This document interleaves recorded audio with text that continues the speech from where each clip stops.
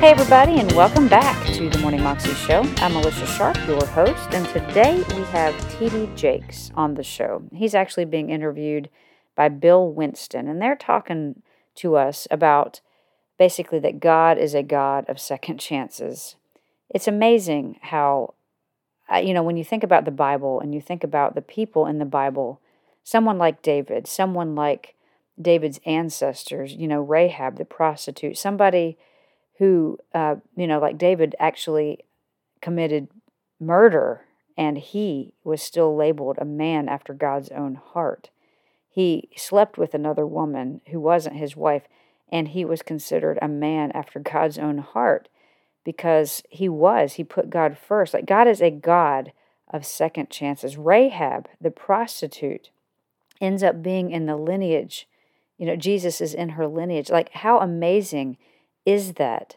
God isn't just looking for perfectly pristine, wonderfully polished people. He wants you right where you are to turn to Him, to give your heart to Him, and to just run after Him with everything, because He's the God of second chances, third chances, fourth chances, as many chances as you need. Here's T.D. Jakes. I'm getting excited because I really, really do believe that we are overlooking. Most of the people in the Bible that had something in their house didn't recognize it.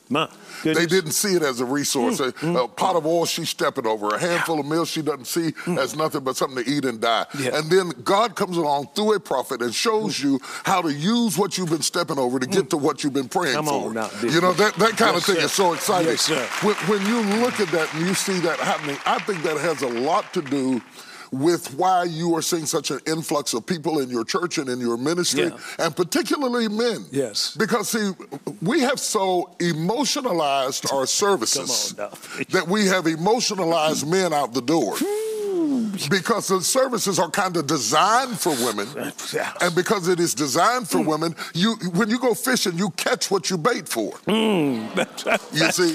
So you understand? So if the service is just nothing but exuberance and emotions and connecting with God in a worshipful way, and men, especially who they come out of secular environment, they're not feeling that. They're standing there, they're bored. They're standing up there like that. But when you start talking to a man about vision and possibilities and power and potential, and you can still be somebody, then we start worshiping. Glory to God, hallelujah, because a man needs a plan, he needs a purpose, he needs a goal, and he needs a vision. And the other thing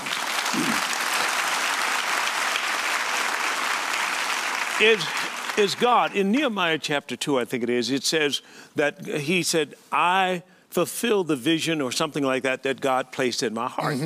And over in Acts chapter 26, the Apostle Paul says, I was not disobedient to the heavenly vision. Now, what I'm saying is this.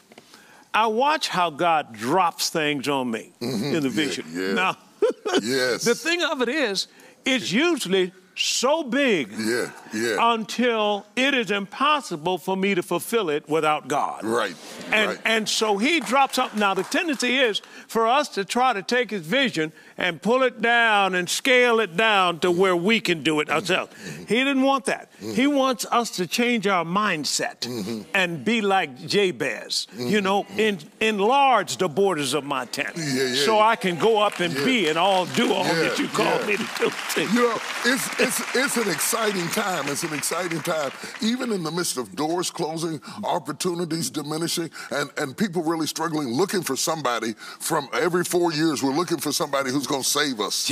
But I think that we are the people we have been waiting on. You understand? I'm not looking to the White House. Come on. I'm not looking to the White House to do this. Whatever they do, God bless them. I wish them the best. I'm praying for it. I want it to go well. Absolutely. But all the while they're fighting, we got people hungry, dying, in trouble, shooting each other, shooting up drugs in their veins. I can't wait for them to stop fighting and figure out what they're going to do. You have to possess your future. Take it by the throat and determine that it's not too late. I don't care what you did. I don't care whether you've been in drugs. I don't care whether you've been in the street. I don't care whether you've been through bankruptcy. I don't care whether you lost your house.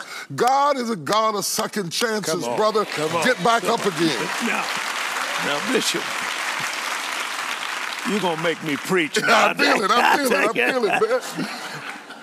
man. I watched how Nebuchadnezzar went down in Daniel chapter 1, and he took Judah, took the people, and brought them into captivity.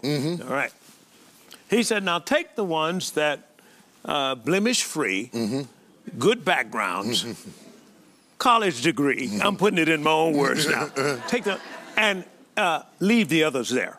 Why? Because he felt that this is what he needed to help further his kingdom. Right. And he left the others there. You're right. Now, when God chooses... Come on now. Come on. Oh, I love it. Do you hear what I'm saying? I do. Come on with it. I love it. God chose Gideon. Gideon himself knew he was stupid. He said, who, me? Right. He said, yes, you.